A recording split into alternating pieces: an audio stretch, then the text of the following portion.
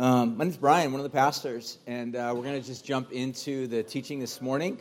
We've been in a series that we started sometime towards the end of last year in the book called 1 Corinthians. So if you have not been with us for any length of time, that's what we're doing. We're going to continue that right now. We're going to jump into chapter 3. If you guys have a Bible, why don't you open up to chapter 3, 1 Corinthians. If you have no clue where that's at, it's literally right before 2 Corinthians. Isn't that good? No, that's a dumb one. Check that out. Don't feel ashamed ever to use your table of contents. It's totally cool as well. Or to, if you need a Bible, we have some ushers that would love to get you a Bible as well. They're right there, so raise your hand. They'll get you a Bible. And if you don't own a Bible, go ahead and keep this. It's our gift to you guys. What I'd like to do before we jump in, I'm going to read the passage. In fact, I'm going to have you guys stand up again if that's cool. How about we all stand? We'll read the scripture as a way of just honoring God's word. I'll read it, and then we will pray, and then we'll jump into what God has to teach us here this morning.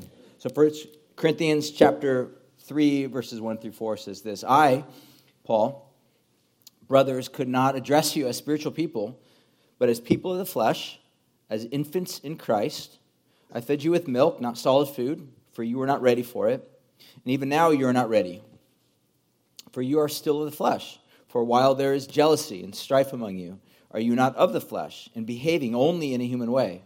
For when one says, I follow Paul, or another says, I follow Apollos, are you not merely human? And this is God's word.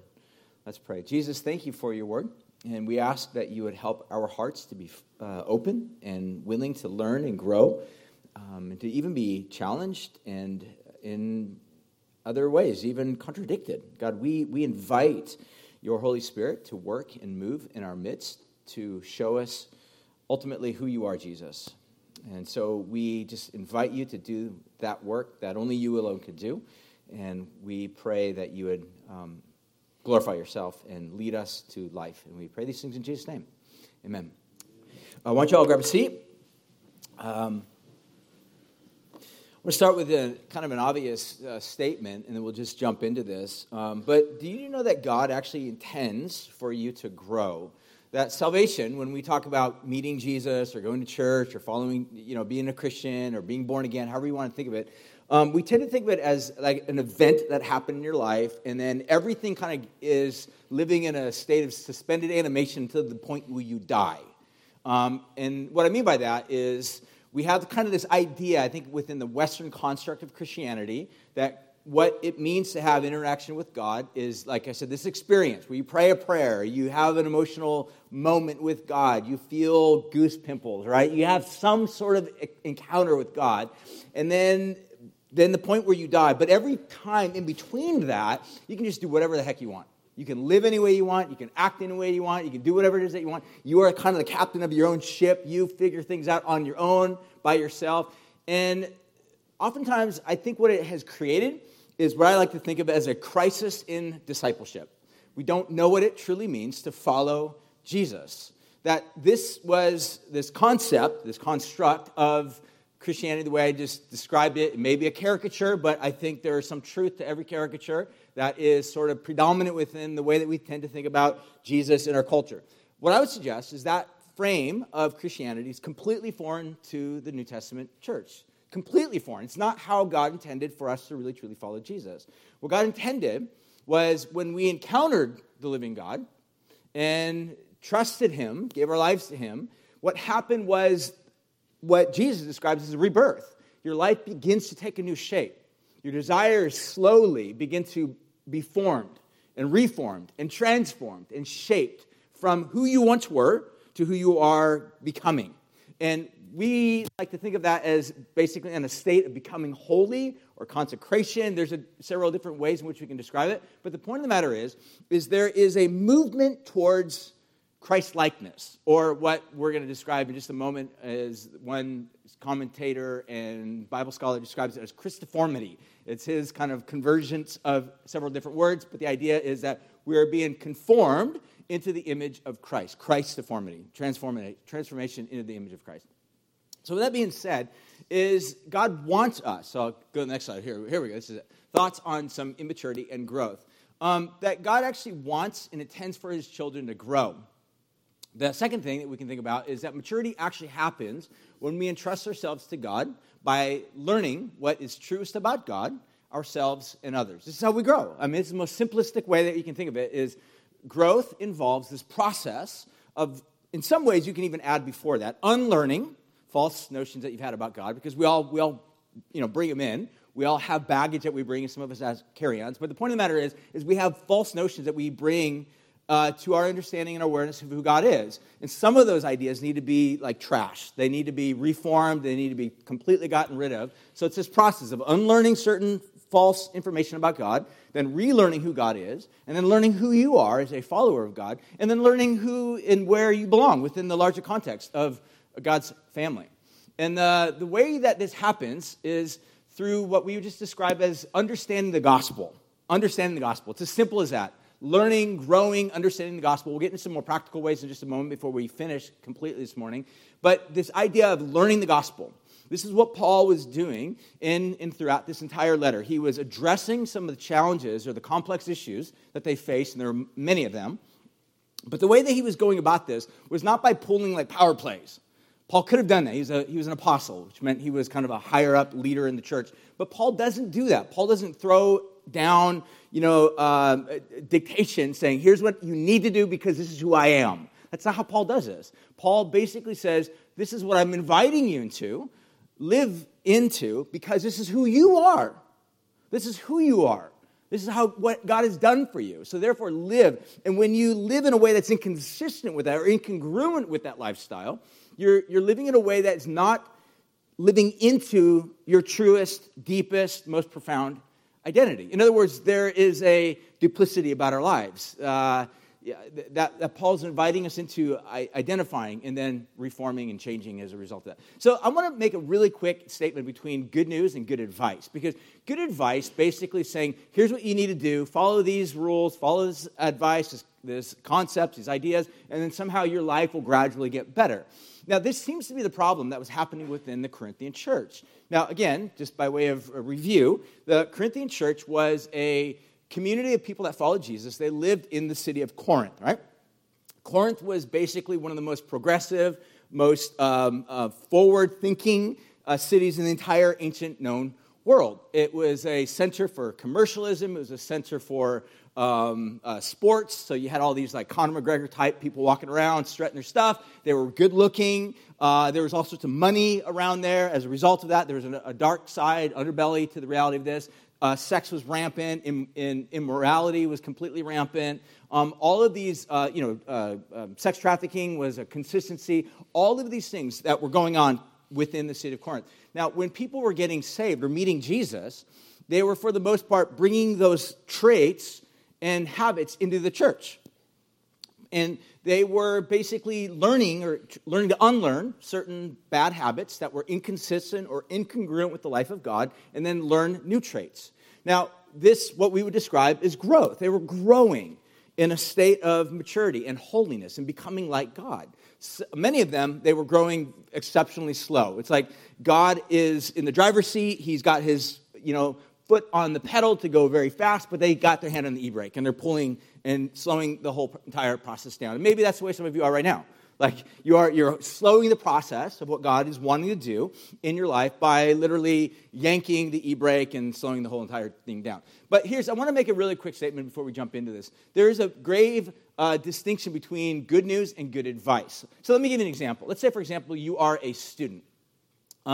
And here you are in a class, you're learning all this information, and it comes to the end of the quarter, and you got to take this really massive test. So the teacher walks up and down each aisle and says, here's what you all need to do. You need to study really hard, make sure you take a lot of notes, make sure you stay up till very, very, wee hours of the morning, studying, training, drinking lots of, caffeine, and doing all this rigorous stuff to your body, to your mind.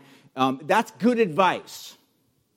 You understand? That's good advice. It's totally good advice, because that's how you learn. You cram it as much as you can. You learn and you grow. Good advice, right? So on the day of the test, you come in, and here you are. A teacher gives one more, bit of good advice. He says, okay, guys, here's what you need to do. Let's say, for example, here you are taking the test, and you're utterly stressed.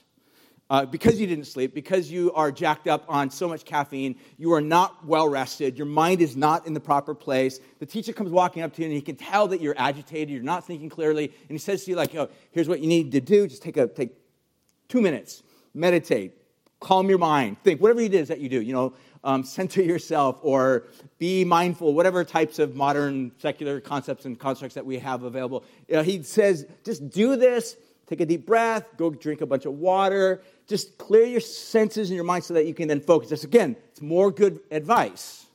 Here you go, now begin to take the test, and you're still not thinking clearly, you're still feeling a sense of stress, and you don't ace the test like you were hoping. So good advice can point you in the right direction. That's good advice. Good news is, let's say, for example, you take the good advice and you get to the point of feeling the sense of anxiety and stress. Good news on that particular day, here you are, that student in the midst of the class, teacher recognizes you're having a tough time, you're agitated, you're aggravated, you're not able to think clearly. He comes walking up to you and he can tell and ask you, is everything okay? You're like, my goodness, I can't think clearly, all sorts of trauma and difficulties and hardships I'm facing right now in my life. If I F this test and, get an F on this test, you get the idea. That didn't come out the way I intended, but you get the idea. If I don't do good on this test, then I'm out of school. This is not good. Again, advice says, just calm yourself, do the very best you can. That's not going to help you, but let's say, for example, the teacher says, here's what I'm going to do. Why don't you scoot over a little bit? He sits down next to you, takes out his pencil, pen, whatever, and begins to give you all the answers to the test. Now, you might look at that and be like, well, that's not fair. And he says, no, I'm going to give you the answers that you do not have, but I'm going to do it for you. This, to some degree, again, every analogy breaks down. This is what the gospel is. God comes into this world and does something for us that we cannot do on our own, for ourselves. He completely transplants us from a status of brokenness and destruction into a place of wholeness. Why? Because of what we've done? No, because of what he's done. That's good news. It's a distinction between good news, good advice. Good advice does not save you. It only puts you in a place of having to work extra hard for yourself to determine your own outcome. Good news is an announcement of something that God did for you on your behalf. And this is exactly what Paul is doing to these people. He's saying, God has done something for you. Stop trying to keep doing something for yourself to progress your maturity. It's not working. Just pause and stop and think and refocus upon the good news that God has announced. So lastly, that the Corinthians had an exaggerated view of their growth and maturity, which Paul then gently exposes and then corrects. So this is just an obvious state of life. There's a tendency for us to over-exaggerate our level of maturity. There's a tendency for us to think, I'm way more mature as a follower of Jesus than I really am. And especially if you're younger, you're newer as a follower of Jesus, there's a tendency to think that you're far more advanced. I remember as a young Christian, I gave my life to Jesus when I was around 16 years old, got saved around that time.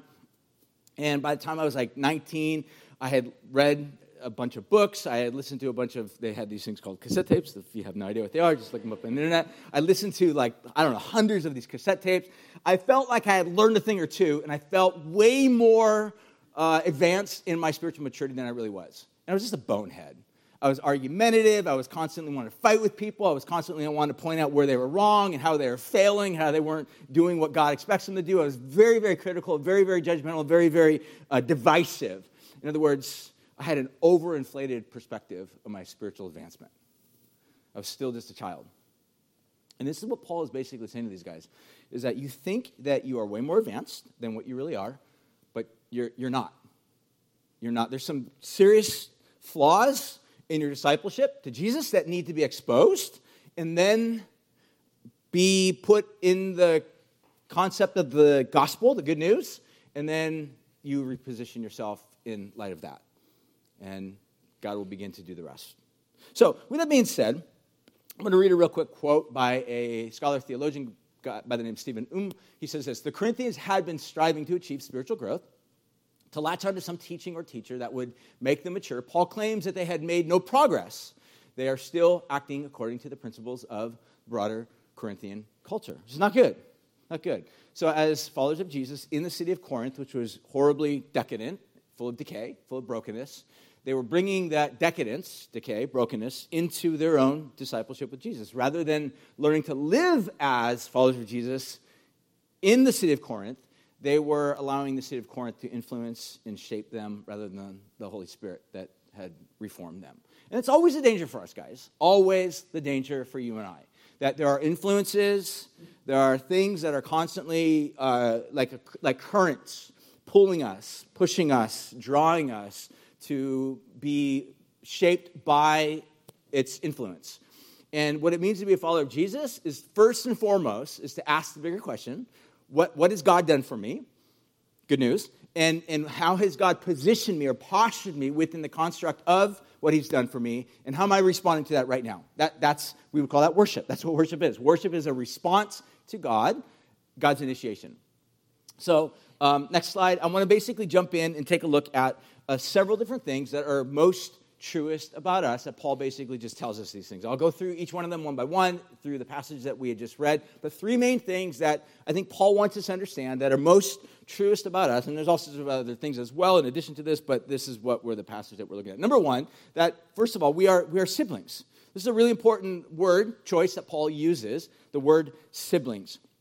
It's the word adelphos. It's used some 127 times throughout Paul's letters, around 317 times in the entire New Testament. It's a very, very significant word choice that Paul uses, Paul selects. Paul would have been familiar with the guy by the name of Plutarch. He had written a very important book in the early first century called On Brotherly Love. And so within even the larger, broader culture, there was this idea of the importance of family-type relationships, what we would call siblingship. And yet what Paul is doing is he's borrowing language like that, and he's elaborating on it. He's basically saying this is the type of relationship that God has begun with you and I, that we are brought into this relationship with God and to live as siblings. This is the term that's ultimately used for the whole congregation of people who follow Jesus. Again, I'm going to read a quote from Scott McKnight. He says this, next slide. He says, pastors nurture congregants into siblings. For pastors to nurture friendships into siblingships in the direction of Christoformy. Again, so there's a word. So siblingships and Christoformy are not words, just in case you're wondering. Like, I never read that one before. Right, because you're not. They're not real words, but he makes them up. So he's a pastor, scholar. We have a tendency to do these types of things. So siblingship. So his point of the matter is, this is what God's doing. And good pastors, they are training people to see themselves in the context of not just simply one in the crowd. You're not just a number. You're not just somebody who's occupying a seat. If you are a follower of Jesus, one of the most truest things about you is you have a family. Why is this so important? This is so essential, especially in our culture and our age in which we live in today. Because there's something about family that resonates deeply within our very core and our being. It's this idea, it's the place where you are most known and most loved, or at least it should be. In other words, another way to think of it, it's home. We have this deep, deep longing and anxiety, I would even add, for being brought home. I would even argue that this is kind of how we orient our lives. We long to have some place of belonging. I would even argue this is kind of what social media is all about. It's a way of trying to figure out within the pecking order of everybody who's got really white, pearly teeth and really blonde, beautiful hair and really strong, six-pack abs. And where do I fit within that pecking order? And if you don't have that, you look at that and you realize, I don't fit in. I'm not that good looking. I'm not that popular. I don't have that many followers who follow me. So therefore, I am worthless. I do not belong. Do you realize how anxiety creating that construct is? And yet that's the air we breathe. That's the world we live in. But the gospel actually offers an entirely different perspective that says, you don't need to play that game. It's just a game. That doesn't work. And it's always rigged in favor of the most beautiful, the strongest, most wealthy, most powerful, most alpha, female/male. It's always rigged in that direction. And if you don't fit or measure up into that, then you are constantly feeling lost, meaningless, and alone. And here's this message that Paul says. Siblings, brethren, you belong. You have a place. You've been brought into a family. You are loved. So what he goes on to say in this story, or in this book, Scott McKnight, he goes on to say, that in a direction of Christiformity. So the whole aim of siblingship is not just to have a place of belong, but it's ultimately in that place of belonging, you become somebody. You become something. You begin to take upon yourself the characteristic traits of dad. And what he describes that as is this process where he says Christiformity, formation into the life of Christ. He says the following themes are important. Sibling relationships are marked by, number one, love for all siblings. It's marked by this. John, in the New Testament, 1 John, 2 John, 3 John, describes that, hey, you can say you love God, who's invisible, but if you say, I hate my brother, I hate my pastor, I hate my past, Christian leader that, bummed me out, hurt me, and those may be real pains that you bear, but if that has consistent residence within your heart, what John actually says is that you don't, it's a failure to really understand the gospel and what this whole new world is that we've been brought into. We're siblings. And yeah, you may have a sibling that completely failed you, dropped the ball, hurt you, wounded you, but how do siblings in families actually work through these types of things? Forget Legends of the Fall. But you get the idea. How do families work through things, especially if they're young? You typically have a mom or dad come in and play, umpire, and it's just like, here's what you got to do. Say, I'm sorry, figure it out, work through it, give each other a hug. That's what we used to do when my kids were young. It's just like when they would get mad at each other, or one would whack the other, or take something from the other person. We would sit them down and just be like, look, you guys are siblings. You're stupars. Stupars don't act like that. Like, we don't bite each other's cheek when we're mad. Like, we just don't do that. We don't pinch. We don't yell at the top of our lungs. We don't scream at each other. That's not who we are. It's not. Now, when you act that way, you're acting in a way that's not consistent with your nature of who you are. You're a stupor. It's not what we do. And it's what Paul is basically saying, is that first and foremost, you're brethren. You have a place. Then he goes on to say, secondly, that it also involves growth in Christiformity. Thirdly, knowing that sibling relations begin ultimately with Jesus. In fact, the New Testament describes Jesus as our brother.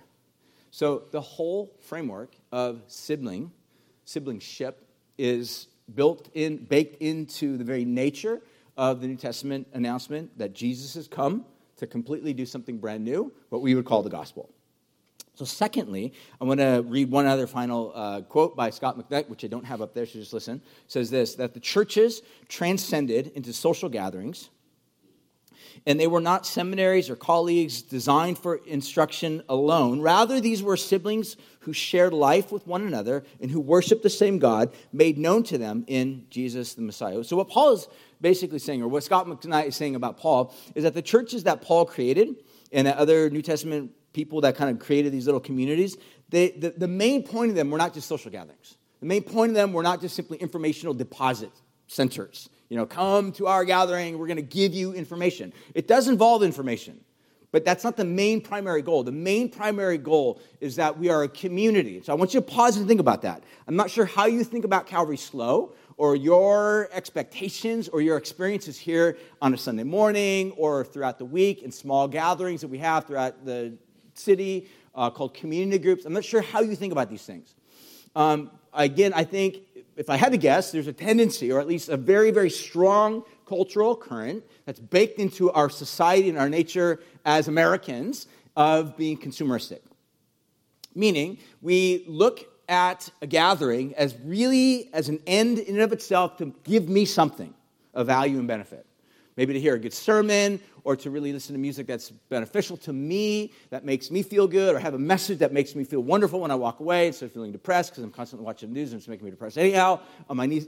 However we think about it, my tendency would be to think or suspect that most of us approach gatherings merely on the basis of consuming something from it for us.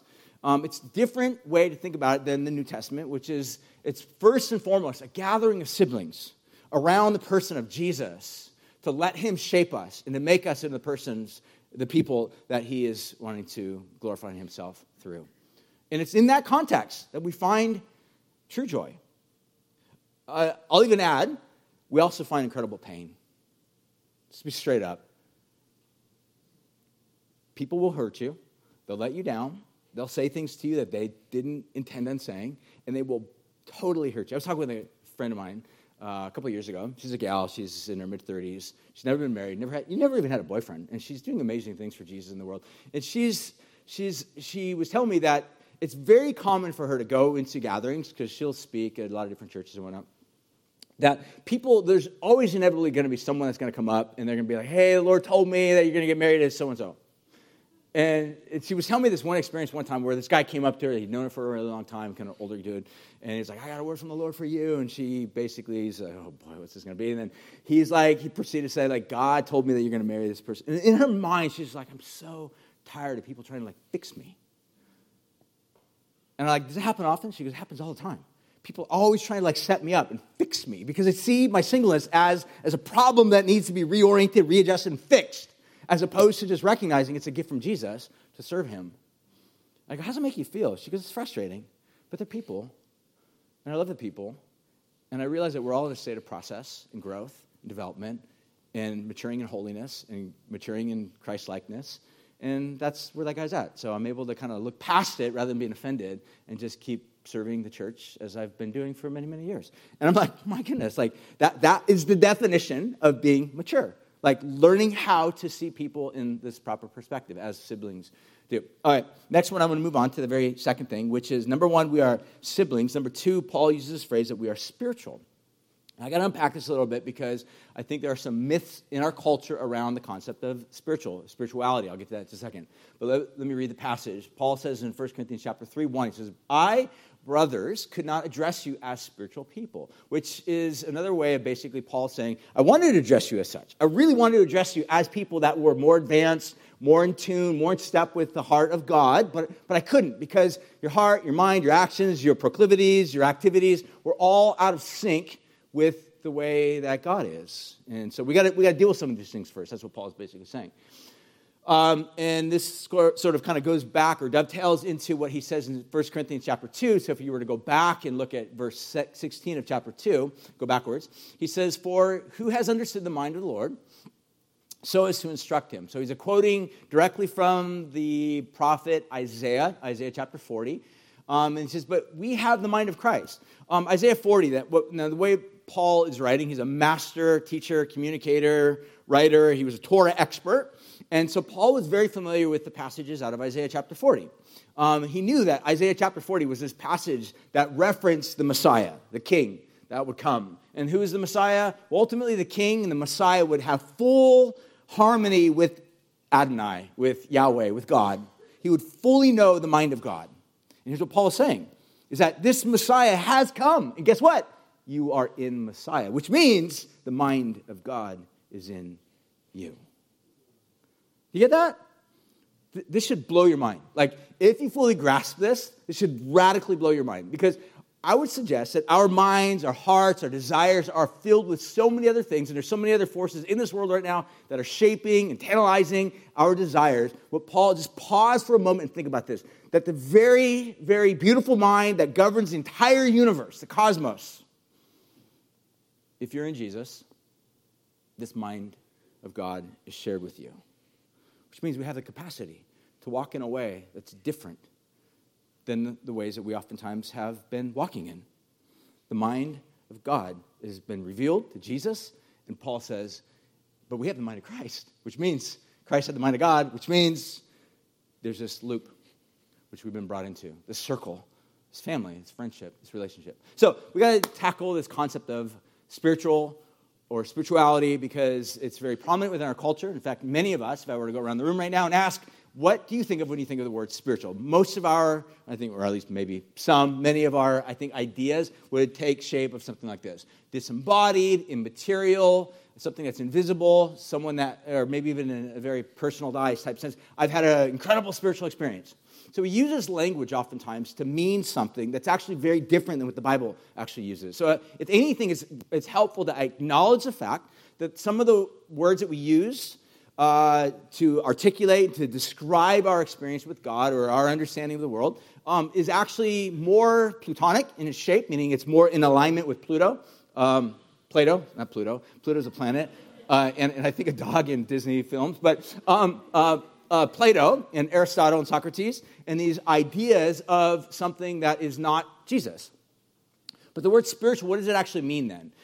So in Scripture, the word spiritual, I think the way that Paul uses this is deeply connected with the very first opening line of the Bible itself, where it says, in the beginning, God created the heavens and the earth was without form and void, and the Holy Spirit hovered over the face of the deep, making something come to life or animate it, bringing life into that very thing, that very substance. This is the idea that's basically carried throughout the entire Old Testament, that the prophets come in the scene, constantly dealing with the insubordination and the sinfulness and the activities of the people of God, the nation of Israel, wandering, running away from God. And many of the prophets envisioned a time when the Spirit of God will actually take up residency within the hearts of humanity. Okay? So you follow the storyline.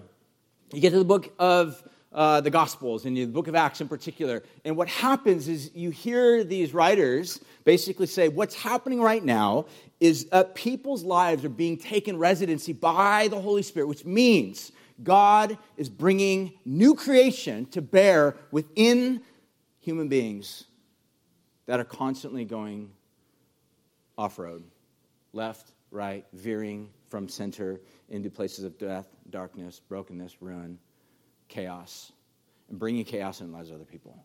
That God's solution is not more rules, not more laws, not better advice. Remember, we talked about this. But good news, that God says, I will do something for them that they couldn't do for themselves. What does he do? His solution is to give everyone that trusts in him a new heart with new desires, new longings. So that means that the way Paul would describe this is what it means to walk in the Spirit. One Bible translator describes it this way, to walk in step with the Spirit of God. Another way you can think of it is to walk in agreement with God, with whatever God is saying, I want to align my heart, my ways, my actions, my activities with the heart and the mind and the desires of God. What does it mean to not walk in step with the Holy Spirit? Well, it means that there are these default settings in who you are that will just kick in. Let me put it this way. To walk in the flesh, all you simply got to do is open your eyes in the morning and just do whatever it is that you normally do. Right? You just got to open your mouth, and the very first words that come out of your mouth are just going to probably be self-centered or hurtful, or with a barb or a sharp edge. You're going to cause offense to other people. In other words, all you have to do to walk in the flesh, if you're a follower of Jesus, is do nothing. It's the default mode. It's what we know most intimately as human beings, by the way, that are broken and far from God. But the good news is that God has come to do something about that distance and that brokenness and to bring life, and this is what he's saying. That secondly, we see this idea that we are spiritual, being animated by God, walking in step with the Holy Spirit. And again, Paul's writing to, I want to be clear on this, as to siblings, people that have been brought into this relationship of trusting Jesus, which means if you're somebody here this morning and maybe you are just kind of in a place of checking things out, trying to make sense of God, maybe you've never really fully devoted your life to Jesus, what does that mean about you? Well, basically the Bible describes is that our hearts are still kind of on a trajectory that have turned away from God. We are still, really at the end of the day, trying to make sense of our own lives through our own lenses and through our own power and through our own empowerment, which means at some point when the juice runs out, we will find ourselves in a state of brokenness, death. And this is what the difference that Paul's saying is that those who trust Jesus have been brought into this new alignment of a relationship with God. Those who have not trusted Jesus are still trusting in something that's not God. It could be self, it could be self-empowerment, it could be any other form or idea or facet which is not in alignment with the heart of God. So the third thing I want to take a look at, number one, we saw that the truest thing about us is that we are siblings. Secondly, we see that we are spiritual. Thirdly, we see that we are actually in process. This becomes really clear in verse 3, where Paul goes on to say three different statements about kind of like a cascading or build up to where he is basically saying that these people, even though they have been brought into this relationship with Jesus, the way that their life is practically being lived. So maybe some of you heard the distinction between orthodoxy and orthopraxy. What that means is orthodoxy is what you believe, the idea of what you hold to, the stories you believe that are about God, about yourself, but then orthodoxy, which is what you do. Orthopraxy, the practices that you actually live out or that you embody. They're actually in alignment. So what you do is ultimately going to be shaped by what you believe. So this is why it's really important for you to understand what you believe actually matters.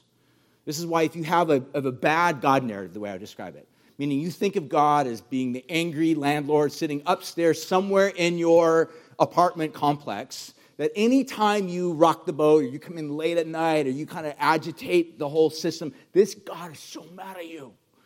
You live in this constant state of feeling like God is always deeply, deeply disturbed with me. If I were to ask you, describe the intimacy and the relationship that you have with this God, it's almost a laughable matter because you know there's no relationship. Like, you don't have a relationship with that guy other than wanting to kill him. And that's exactly what Luther described, is that he came to this state in life where he realized this God that he felt was so angry and mad at him throughout his entire life. There's this image of him throwing this ink bottle at the devil. But in reality, he comes to find out later that really his anger was not at the devil, it was at God. But it was a misperception of God. It was a bad God narrative that he had inherited, that ultimately, in order for him to progress in his faith and understanding, he needed to get rid of that God narrative and replace it with a brand new one. And this is what we begin to see in the last little section here, that we are ultimately in process. If you want to think of it this way, that we may ultimately be influenced by the fleshly urges that you and I have, more so than by the Spirit of God. And this is the challenge that we have to face. Listen how Paul's going to describe this. For you are still in the flesh, verse 3, for while there is jealousy and strife among you, are you not in the flesh and behaving only in a human way? Verse 4, he says, for when one says, I follow Paul, another says, I follow Apollos, are you not merely human? Well, Paul's suggesting, and let me say this, if you have different translations than what I'm reading out of, which is the ESV, you'll notice that there are variations in that translation. So if you have NIV, if you have New King James or whatever, every one of them is going to have some variation. The reason for that is because the Greek is actually very difficult to translate into a very direct, verbose type of a way. And so what that does, it creates challenges for those that do this hard work of trying to make sense of it. But what most scholars would agree upon is that what's actually happening here is that Paul's saying that even though that you have been brought into this new relationship with Jesus, you're still acting in such a way that's in alignment with these urges of your flesh. They're the things that govern you still. Those are the things that still have dominance and control over you. When you feel them, they just are the things that overwhelmingly take control over you. And what Paul is saying is you're not living in right relationship to the truest nature of who you really are. So, Scott McKnight puts it this way, and I want to finish with a couple of thoughts on this. Scott McKnight says this: Paul is calling all Christians into Christoformity.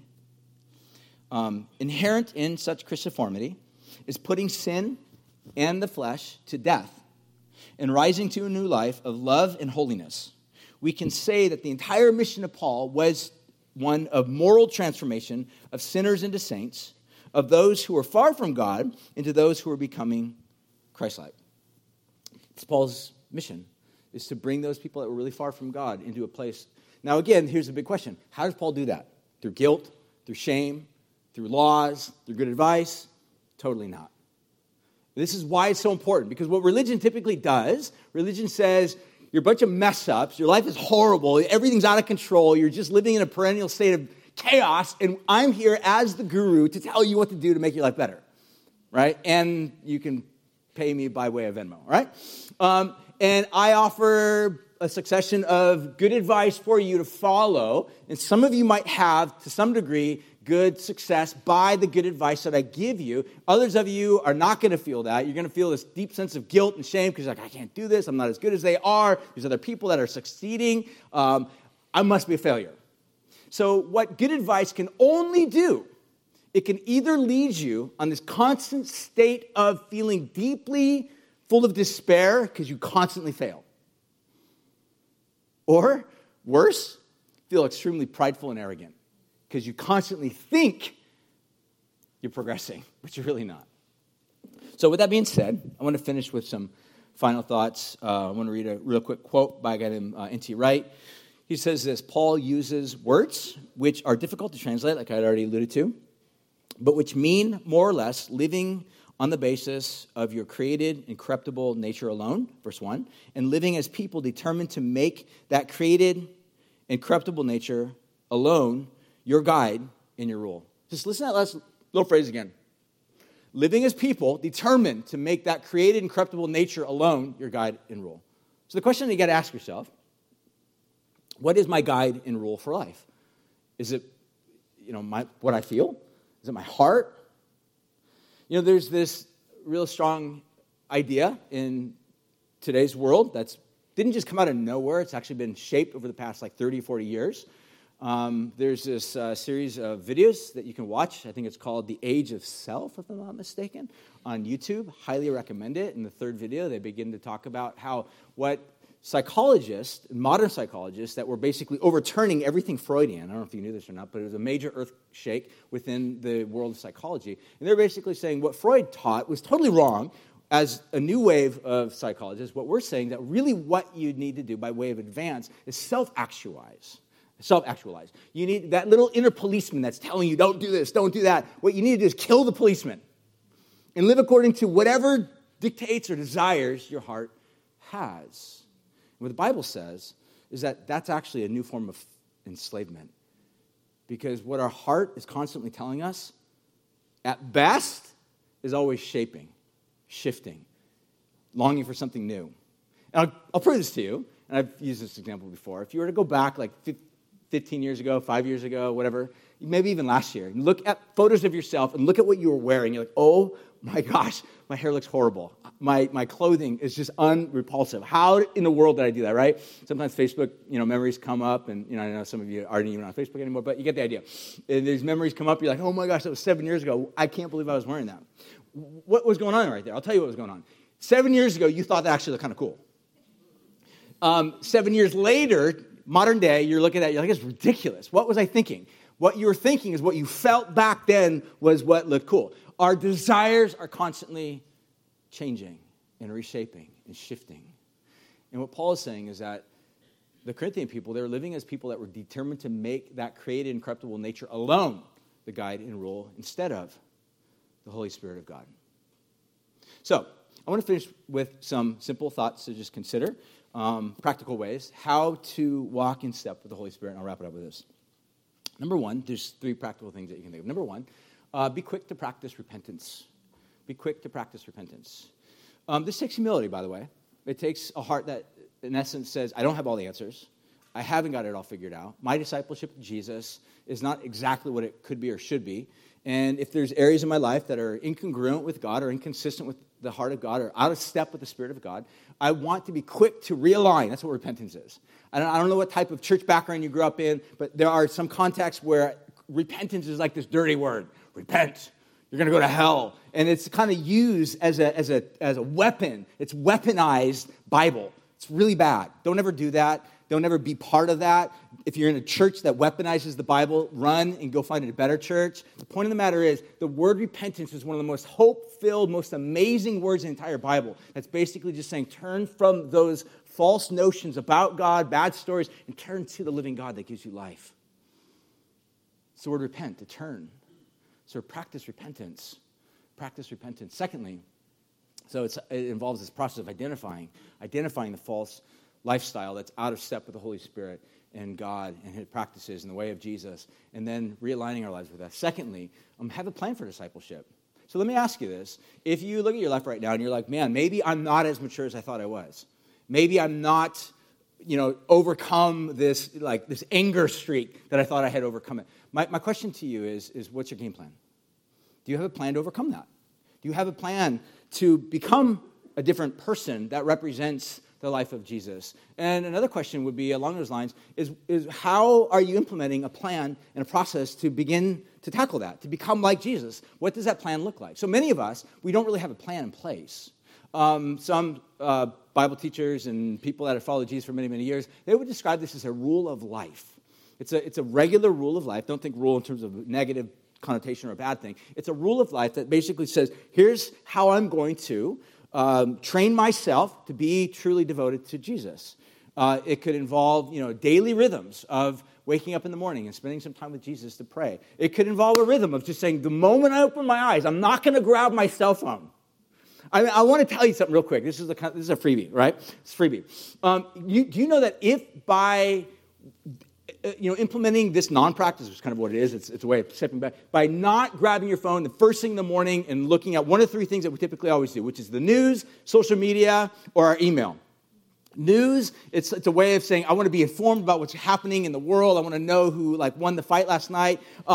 You can think about social media. What's the whole idea behind social media? It's a way of figuring out where do I fit within the pecking order of life and humanity, and how many people like my photo, and how many people like my comment, or whatever. And then finally, you think about the idea of email.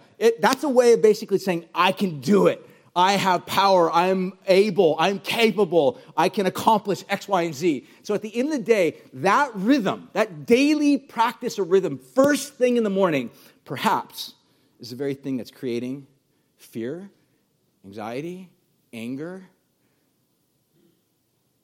a constant feeling of insufficiency. We're doing this ourselves, by the way, all because we grabbed for this device before we got on our face before our God. I'm just saying, what would it look like if we had a rule of life, a practice that involved not going to these things that may be helpful to some degree, but in reality might be shaping us to be the type of person that's not like Jesus. So, have a plan of discipleship. Thirdly, invite mature believers or a mature believer into your life to evaluate and to coach you. We just call this discipleship. Paul writes a lot about this. He says, older women, invest your lives into younger women, and older men, invest your lives into younger men. The whole idea behind this is that we need people to see into our lives and to speak into our lives. And again, we live in this weird world in which on the one hand we long for a point of connection, but on the other hand, we want to be in control of that. Right? It's one of the reasons why we have this deep, deep fear of commitment, because it's like, people invite you, hey, come to this Bible study, or come to this thing, or come to this event. And it's like, okay. And in the back of your mind, you're like, if there's not one of 16 other things that might be better than that. So we kind of give this sort of half-hearted devotion, but in reality, we just want to be in control of our schedule and control of our lives. And we run oftentimes from real deep intimacy. I would suggest to you that when we run from deep relational intimacy with other people, we're actually prolonging our immaturity. We're just prolonging it. We're remaining in a state of immaturity that God wants to grow us up out of that so that we can become people that are like Jesus. So, last thing is I want to end with some thoughts. In fact, I'll just have the worship team come on up and we'll wrap it up with this thought. So, if God has done all this effort in Jesus to bring you close, because that's what siblingship is, then why is it that we oftentimes distance ourselves from him or run from him or avoid this intimacy with him?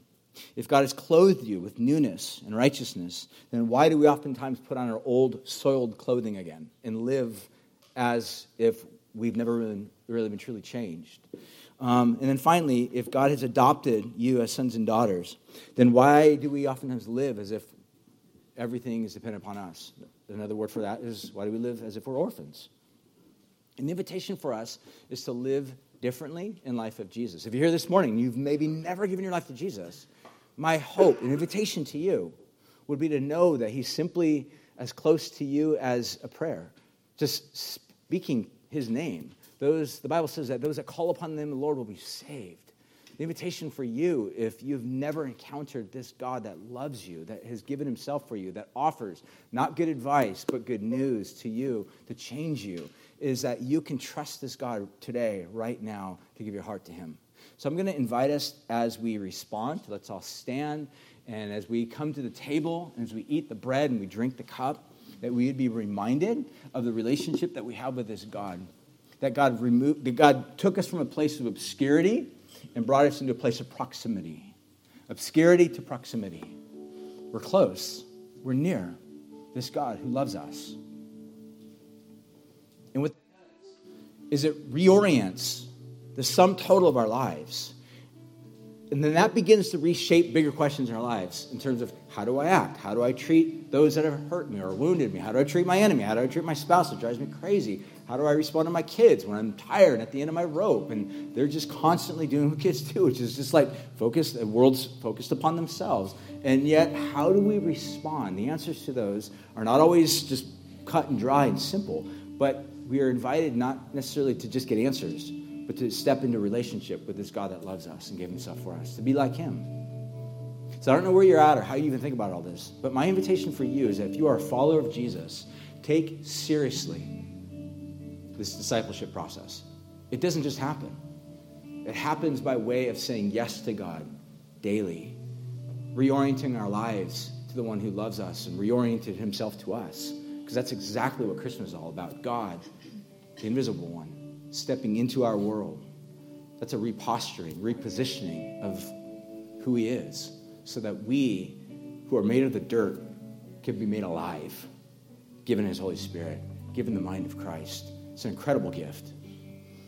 So let's respond. Let's pray. If you're here and you have any need at all that you need prayer for this morning, I want to invite you to be prayed for. There's some people over off by the cross, as we normally do on the Sunday morning, to be there to pray for you as we partake in the communion. Let's remind ourselves of the depth of God's love, and let's sing. Let's sing with all of our hearts. Jesus, thank you for your great love, and we devote our energy even now and our praise and our worship to you, the one who loves us, gave himself for us.